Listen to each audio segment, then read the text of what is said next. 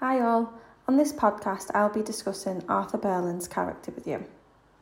Now, as you know, Arthur Birling is the head of the Birling family and could be described as a wealthy middle-class man who has made his money himself through owning the business Birling and Company.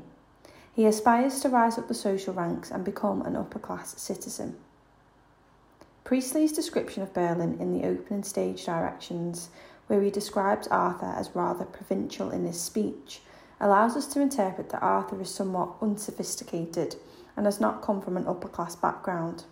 Hence why his wife Sybil is described as her husband's social superior, as occasionally she has to tell him how to act in public due to Arthur rising from working class to middle class status.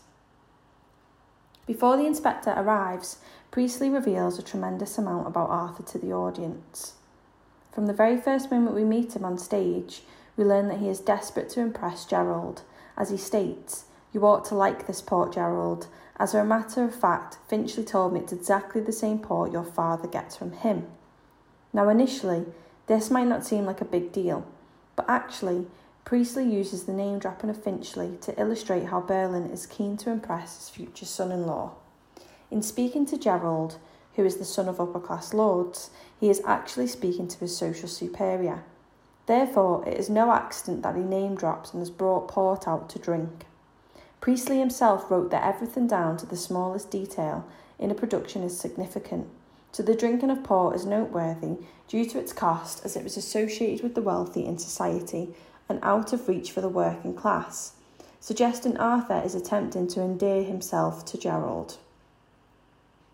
This attempt to impress Gerald is reiterated when Arthur claims Gerald is just the kind of son-in-law he always wanted. Yet we can see how Arthur doesn't just want Gerald marrying Sheila because they are in love, but because Gerald and his family can offer Arthur Birling a way to rise up the ranks of social classes and make more money. Arthur states that the companies Crofts and Birling and Co. have been friendly rivals for some time, and now the time has come for them to work together for lower costs and higher prices, revealing that Arthur is driven by his fundamentally capitalist approach to business and doesn't contemplate the impact this may have on others. Instead, Arthur states that a man has to make his own way, has to look after himself. And we later learn that Arthur Birling's capitalist approach was actually one of the causes of Edith Smith's death. Priestley also manages to use an incredible amount of dramatic irony in the opening scene of the play to allow the audience to see that Arthur Birling is a flawed and misled character. Dramatic irony is where the audience know more than the characters on the stage. This is the case as the play was set in 1912 but performed in 1945.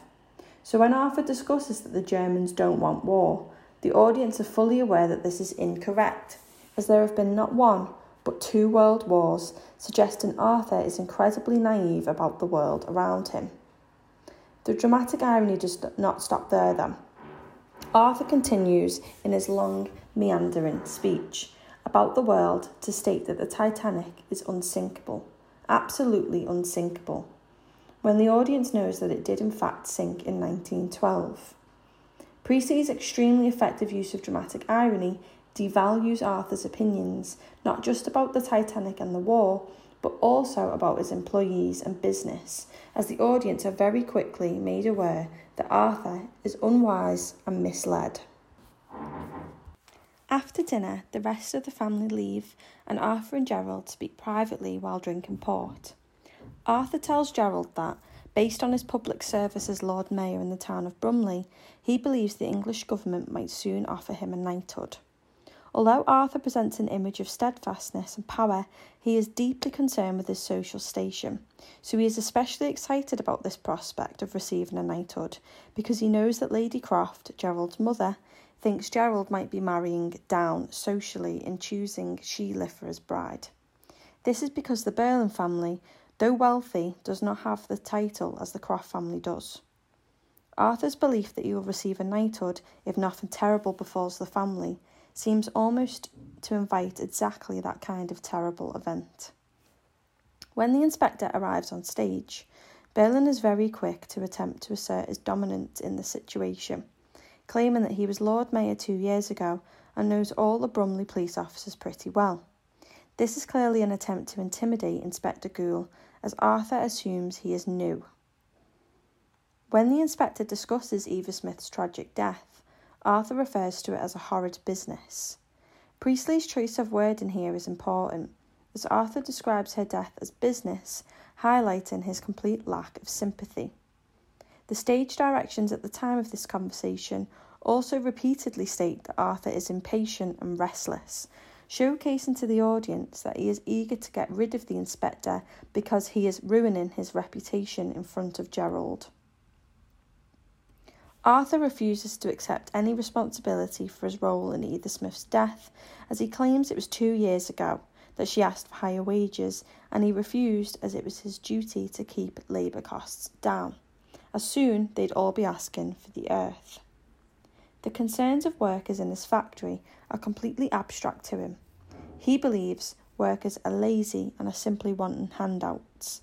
Again, this is Arthur Birling's capitalist approach, in which he only wants what is best for his company, if it gives him profit, and does not stop to think about the benefits of higher wages for his employees. His negative opinion of employees showcases again to the audience when he learns that Eva Smith was sacked from Millwoods and assumes it was because she wasn't doing her job properly, rather than the fault lying solely with Sheila, his daughter, therefore setting him up as a heartless and incredibly selfish character. Priestley himself believed in socialism, the political idea that we should all look after one another. So it is clear to see through the character of Arthur that Priestley is making a statement. He is allowing the audience to see that the Eva Smiths of the world will continue to suffer if people like Birling remain in positions of power. His obsession with his reputation above all else is demonstrated in Act 2, when he learns that Sybil had a role to play in Eva Smith's death, and instead of focusing on that, he instead discusses the press and how it won't do them much good at the inquest, confirming that Arthur lacks any compassion or consideration for Eva, and is instead wholly centred on his own problems and issues. By Act 3, Arthur has discovered that Eric, his son, is an alcoholic who got Eva Smith, or Daisy Renton, pregnant, and stole money from him in an attempt to support her. In a normal situation, you would expect Arthur to show some sort of emotion towards the fact he has lost a soon-to-be grandchild to Daisy's suicide and has discovered his son is an alcoholic. But surprisingly, or somewhat unsurprisingly, Arthur is solely concerned with berating Eric for stealing his money, and angrily states that Eric will work until every penny is repaid. This is a stark example of how greedy Arthur is, and how his emotions centre completely around wealth and business, rather than the emotional matters of his family. Once the inspector leaves and the family have time to contemplate, Arthur is hell-bent on the inspector's investigation being a whole load of moonshine, as he refers to it, and his whole mood changes.